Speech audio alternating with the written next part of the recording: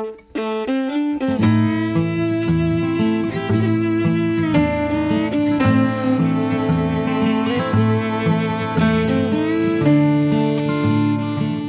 morning and welcome to our worship this Sunday, 14th of May 2023. I don't know whether it's the little bit of sunshine that we've been having recently, but it started me thinking about holidays, and so we're departing from the lectionary this week and doing something a little bit different. Don't know if you ever remember, maybe you were at Sunday school and had things called object lessons, where you looked at different things and drew the lessons out from them. Well, this is kind of a bit like that. We're thinking about journeying, we're thinking about travelling, the joys and trials of travelling.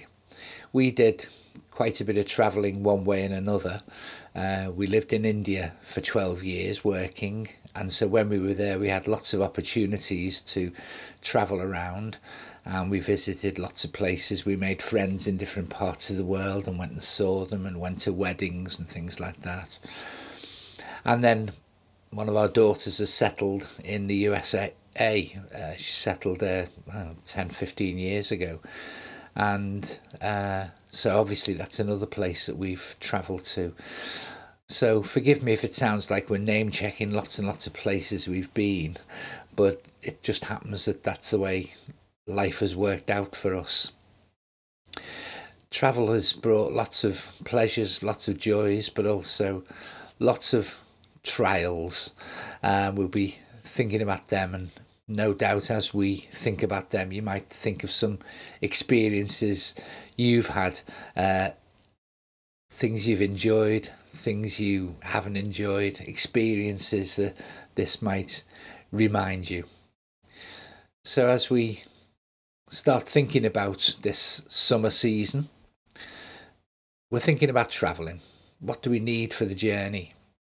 And what should we leave behind? Travelling features a lot in the Bible. We'll read something about Abraham in a minute, but there's lots of others. Think about Jacob, Moses travelling across the desert with all the people of Israel, Ezra and Nehemiah returning from their exile in Babylon, travelling back to their homeland, to say nothing of Paul gallivanting around the whole known world. It's a well-known expression that Christians are on a journey. We are pilgrims making our way towards the golden city, as Bunyan wrote about. So let's start by listening to that great song, To Be a Pilgrim.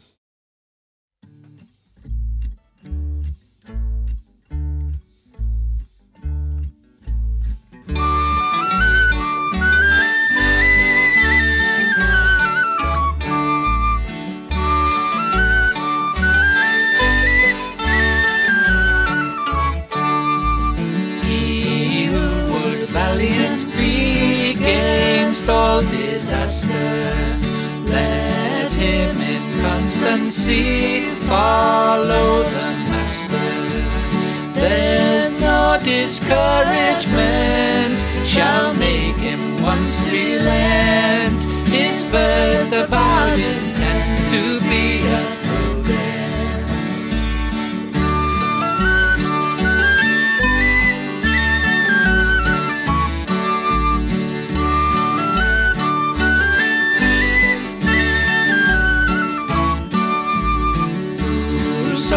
set him round with dismal stories, do but themselves confound his strength and glories.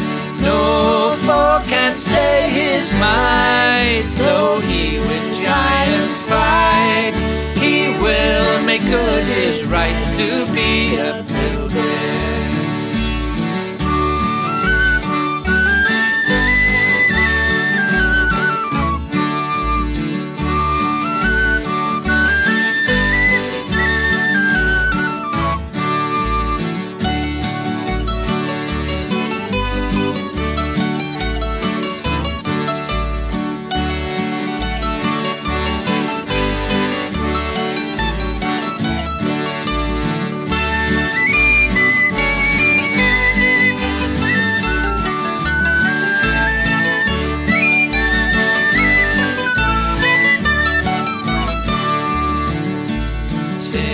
us, Lord, thou dost defend us by thy Spirit. We know we at the end shall life inherit. Then fancies flee away, I'll fear not what men say. I'll labor night and day to be a pilgrim. Then fancies flee away, I'll fear not what men say. I'll labor night and day to be a pilgrim.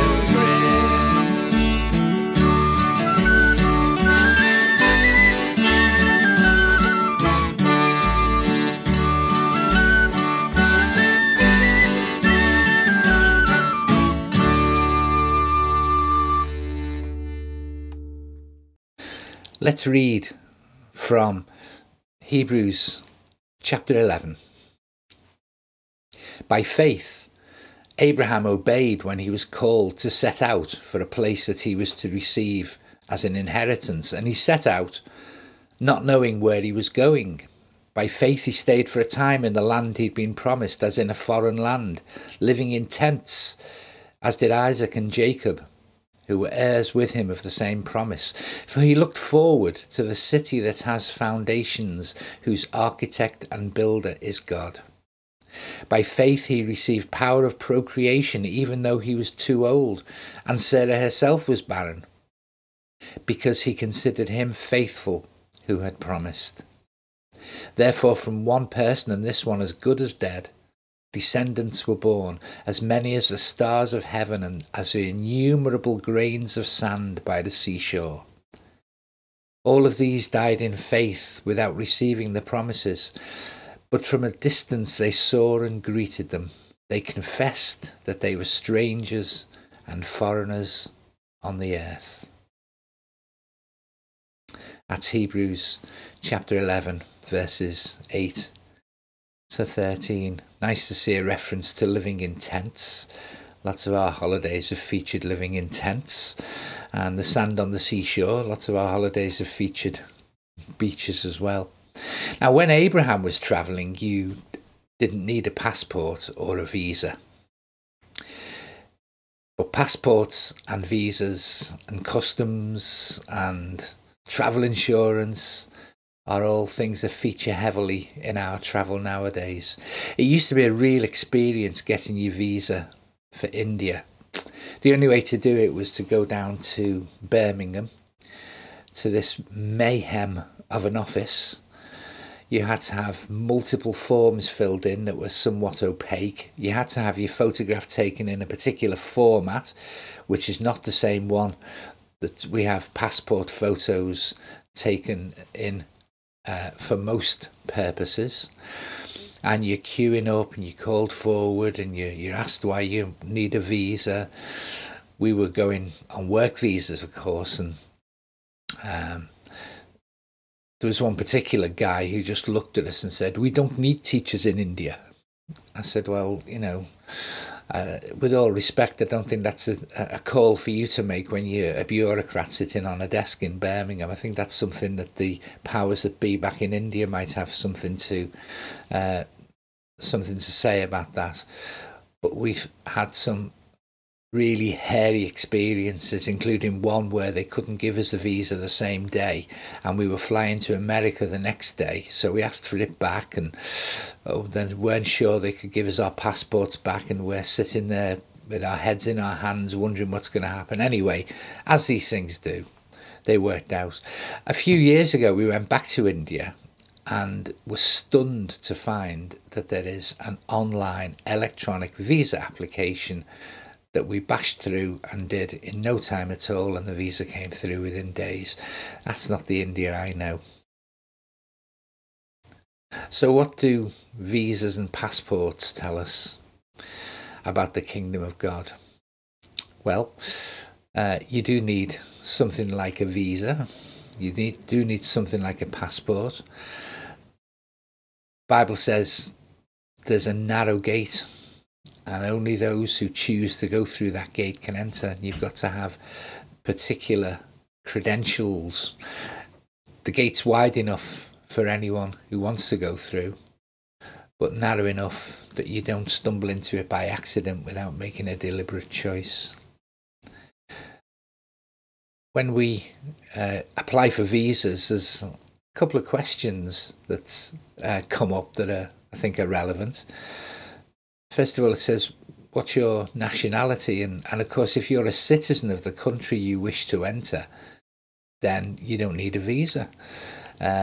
Just prove that you're a citizen and you have the free right to enter. For us, of course, we're citizens of heaven. Have you been born again? Have you been born into the kingdom of God? Because if you have, the kingdom of God is wide open for you. Another question they ask is, what's the purpose of your visit?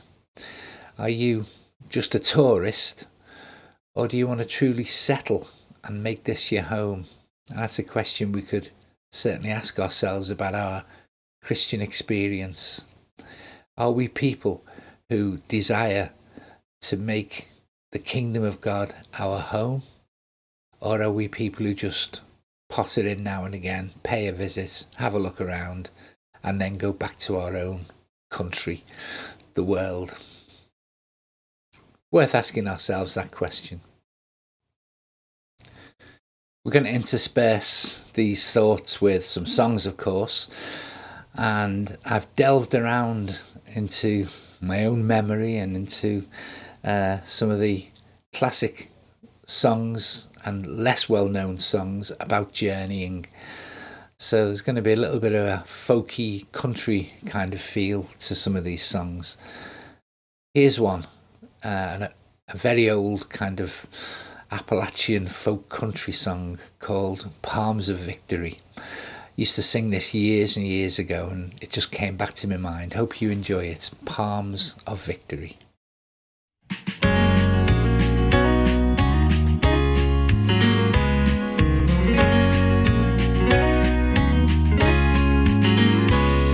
I saw a way-worn traveler in tattered garments clad, and struggling up the mountain, it seemed that he was sad. His back was laden heavy, his strength was almost gone, yet he shouted as he journeyed, deliverance will come. Then palms of victory, crowns of glory, palms of victory I shall wear. The summer sun was shining, the sweat was on his brow, his garments worn and dusty, his steps seemed mighty slow, but he kept pressing onward, for he was going home, still shouting as he journeyed, deliverance will come. Then palms of victory, crowns of glory, palms of victory I shall wear. I saw him in the evening, the sun was sinking low, he had overcome the mountain and reached the velvet lawn. He saw that golden city, his everlasting home, and he shouted loud, Hosannas, deliverance has come. Then palms of victory, crowns of glory, palms of victory I shall wear. While gazing on that city just o'er the narrow flood, a band of holy angels came from the throne of God. They bore him on their pinions, save for the dashing foam, and joined him in his triumph, deliverance had come. Then palms of victory, crowns of glory, palms of victory I shall wear. Then palms of victory, crowns of glory, palms of victory I shall wear.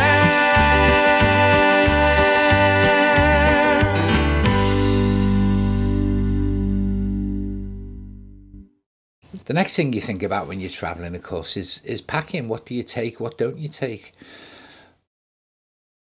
There's a story of settlers crossing the Rockies, and in the early days of the US when everyone was pushing westward and going across towards the Pacific. And of course, these were people who took with them all the possessions, all they thought was important to them. And apparently, if you followed through the trail all the way along, you could see items that had been discarded, grand pianos, all sorts of things that people thought, I really need this for my new life. But when push came to shove and when the journey got difficult, they found there was an awful lot that they didn't really need. Our lives can be a bit like that. We acquire all sorts of things and we set our hearts on all sorts of things, whether it's possessions, money, houses, jobs, hobbies. Put your own list in there. But as the journey goes on and as things get more and more focused on what we're actually here for, some of these things lose their importance in our sight and we begin to discard the things that don't really matter. Think of the rich young ruler that Jesus spoke to, and he went through the list of all the things that he had that qualified him for the kingdom of God. One thing you lack, Jesus says, give away all you have and give your money to the poor, and then come and follow me, and then you can enter the kingdom of God. I don't think it was a blanket message to everyone to do exactly that, but it was focused on that particular guy, and his baggage was love and security of money. You can't bring that into the kingdom of God. There's certain things you're just not allowed to bring in. Certain things you have to discard. I remember entering the US the first time we went, and unfortunately being from Liverpool, sadly I have to try and make jokes all the time. So the customs officer looked at me and he went through the list of things that you're not allowed to bring, and he finally said, are you bringing any firearms into the country? And I replied, well, no, I thought you've got enough of your own. I got a dirty look from the customs officer and a poke in the ribs from my wife, but there you go. So here's another classic American folk song. I believe this one possibly had its origins back in Scotland or Ireland with the settlers who went over to America. And you can hear the plaintiveness of people who feel that they haven't really got a true home yet, and they're longing for the home that they will get to one day. This is a classic song, Wayfaring Stranger.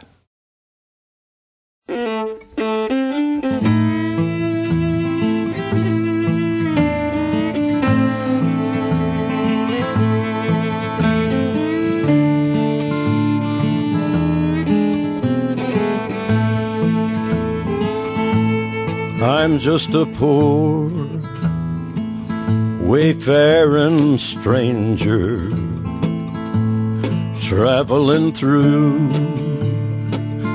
this world below. There is no sickness, no toil nor danger in that bright land to which I go.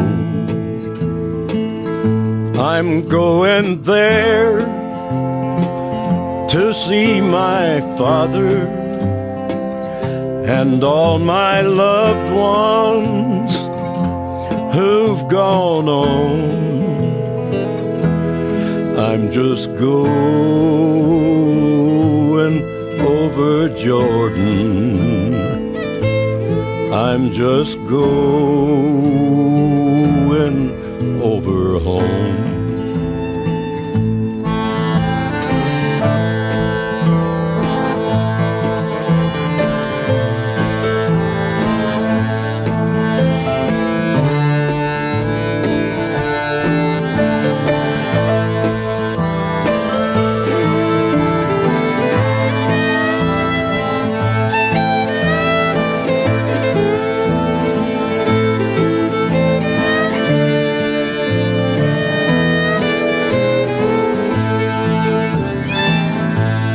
I know dark clouds will gather round me.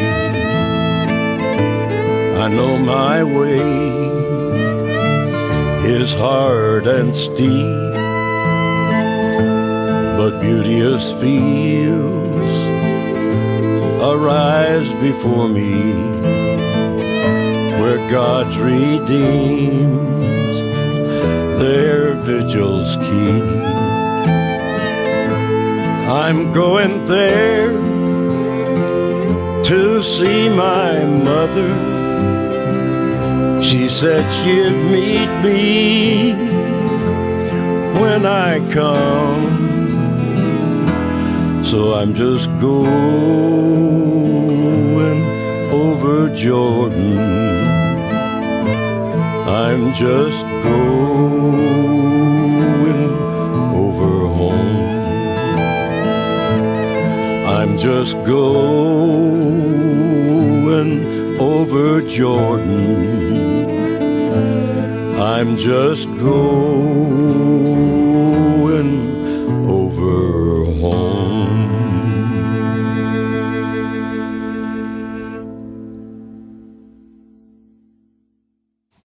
The next thing we might think about when we are travelling is, how do we communicate? How do we learn the language? When we were in India, I spent 12 years making a valiant effort to learn Hindi. I got to the point where I could kind of ask directions, ask for food and cups of tea and, very, very basic things, say hello, but I could never have a real conversation. When we visited America, there was a little bit of a sense of, oh, well, we'll be all right here. At least we speak the language, till we actually got there. The first time we ever went to America, somebody asked us, what do you make of it? And I said, well, I'm struggling with the language. I said, I feel more at home in France than I do in America. He was saying, what are you talking about? Well, we know how to order food in French, but in America, we're struggling a little bit, because even when you go for breakfast, do you have your eggs easy over, or I have no idea. I kept asking for the wrong thing and causing my daughter much hilarity. But the worst experience of miscommunication or failure to communicate was when we were in Tennessee with some friends, and we just went into a coffee shop and we ordered some coffee, and the waitress said, I swear this is what she said, do you want a laid with 8? And I just looked at her and said, I'm sorry, do you want a laid with 8? After a couple of these, getting more and more embarrassed, she pointed to the lid and said, do you want a lid with 8? Do you want a lid with that? Oh, no thanks, it's all right, thank you very much. And I just gave a little smile and said, thank you. A couple of minutes later, Dot piped up and said to her, we love your accent. And she turned to me, because I was obviously by now the official interpreter, and said, what did she say? So it cuts both ways.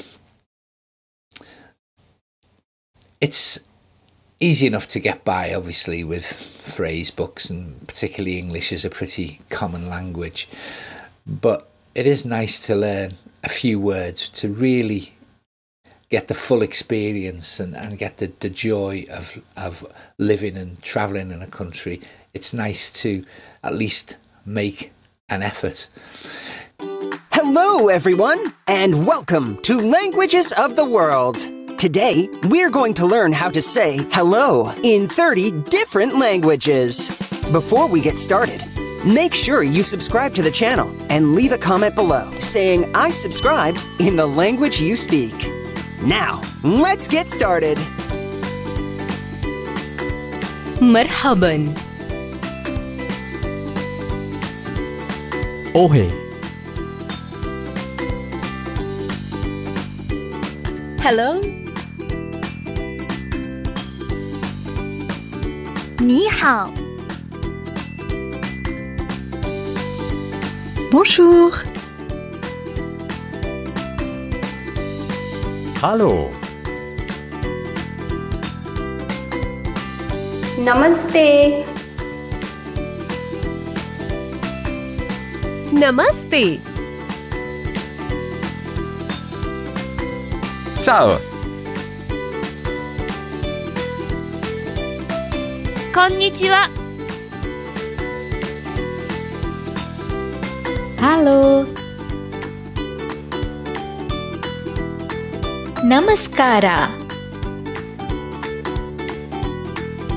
안녕하세요. Hello. नमस्कार. Marhaba. नमस्कार. سلام. Cześć. Olá. Сат Шри Акал. Здравствуйте. Hola. Vanakkam. Namaskaram. สวัสดี Merhaba. Вітаю. Hello. Xin chào. Because when you're living in the kingdom of God, you also have to learn a new language. I don't mean you have to learn to speak like the authorized version with these and thous. Hopefully we're past that. But there are certain things that need to change in our language. James and Paul both tell us that our tongues need to be filled with grace and our communication with others should be edifying, not destructive. Peter says this, whoever would love life and see good days must keep their tongue from evil and their lips from deceitful speech. So if your language has been a bit deceptive and a bit nasty, then you need to learn a new language when you join the kingdom of God. Finally, brothers, Paul says in Corinthians, strive for full restoration, encourage one another, be of one mind, live in peace, and the God of love and peace will be with you. So it's a language of love and peace, not hatred and discord. And that's important that we learn that language. Because there's another important language to learn, and that's the language of prayer. If we want to live in the kingdom of God, we have to become familiar with speaking to the King. He's accessible and he wants to hear from us. We need to learn words of praise, of thanks, and of petition. I don't know if you struggle with finding words in prayer. Like any language, you need to build up your vocabulary. How can we do that? Well, one way of doing it is by reading the book of Psalms. It's full of language of praise, language of petition, language of asking God for help in all sorts of ways. And as we become familiar with the language of the Psalms and other parts of the Bible, our vocabulary will grow and our ability to speak to God will grow. But what about when our needs and desires are too deep for words? Well, then the Spirit prays with us.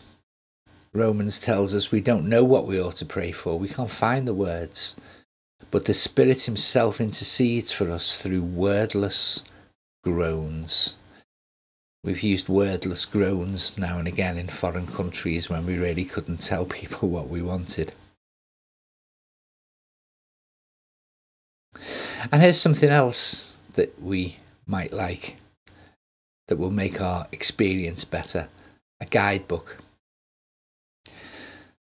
Where's the best places to visit? How do we get there? Where do you stay? What experiences are available? What's the local customs? It took me several visits to the US before I actually learned what the local custom is about tipping. No, it's not 10%, it's 20% if everything was okay. It's 25% if everything was really good. The first time I went there, I was trying to be generous, and I took my prospective son-in-law for a meal to a place that he went to quite often. And I calculated the tip at 10%, and we had this little discussion, and me being a bit dumb was saying, no, 10%'s fine. And he just looked at me and said, well, I'll add a bit to that. You have to learn the local customs. What's the customs for Christians? What's the things we do? I'm not going to compare tipping to tithing. That's another subject. Our guidebook to the kingdom of God, of course, is the Bible. It tells us how to get there, how to live as a local, how to get help in an emergency, what delights the country has to offer. Delve into the Bible, delve into your guidebook. Of course, even better than the guidebook is a guide.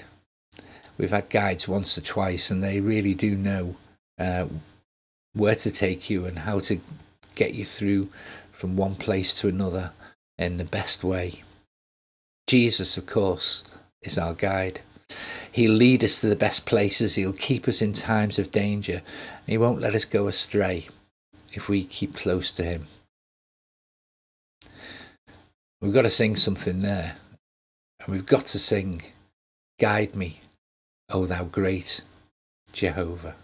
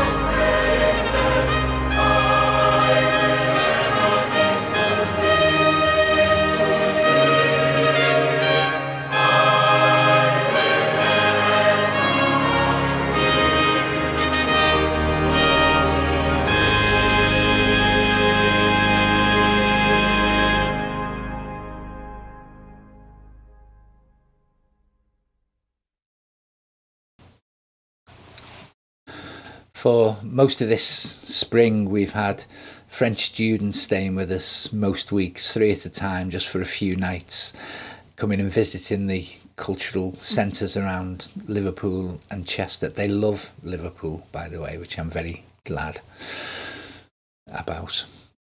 It's good to relate to them, and they always ask, have you been to France? Well, yeah, we've been to France quite a few times, and we get a map out and we marked it with all the places we've been and all that kind of thing, and it just helps to make that connection. And the other place we explored a lot of course, was India, but we still only scratched the surface. It would take a lifetime to explore it fully. But interestingly, some of the people we worked with from, America and places like that, they didn't journey through India at all. Every time there was a holiday, they'd fly off somewhere. They'd either fly off back home or they'd fly off to some other part of the world. We did that now and again. But to me, it makes no sense to live in a country if you don't explore it as much as you can. That's a mistake we can make as Christians. We live in the kingdom of God, but we don't know its boundaries, its peaks, its troughs. We haven't explored all the nooks and crannies and all the interesting places that we can go. We have the guidebook, but it's often just left on the shelf. We have millions of fellow citizens, yet we're not really always that interested in their lives. We even have an accessible king, but we hardly take the trouble to visit the royal palace and spend time there. When the Israelites arrived in Canaan, the promised land, the first thing they did was send people to map it out and see what was there. As we close, I'd just suggest that we might like to map out the kingdom of God in our lives and in the world and begin to explore it for ourselves.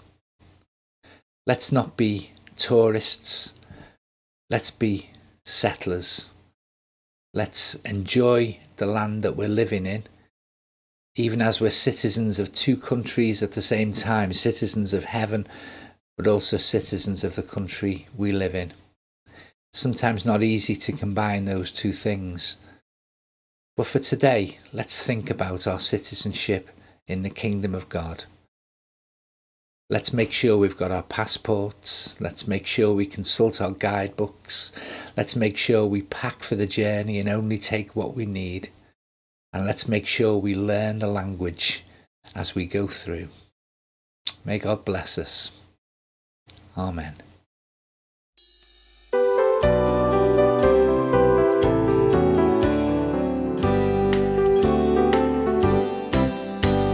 One more step along the world I go. One more step along the world I go. From the old things to the new. Keep me traveling along with you. And it's from the old I travel to the new. Keep me traveling along with you.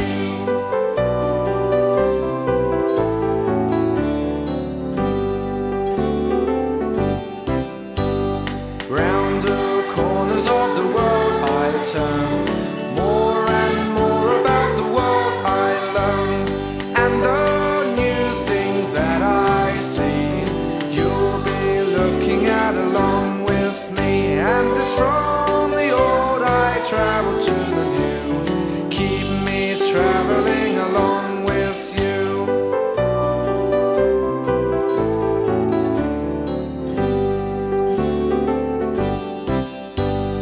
As I travel through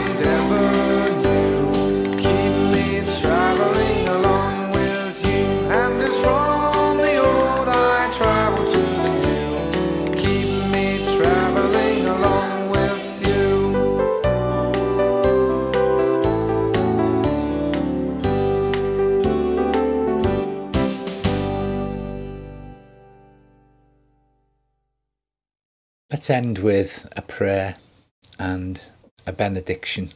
This is from a great explorer of times past, Sir Francis Drake. Disturb us, Lord, when we are too well pleased with ourselves, when our dreams have come true because we've dreamed too little, when we arrived safely because we sailed too close to the shore. Disturb us, Lord, when with the abundance of things we possess, we've lost our thirst for the waters of life.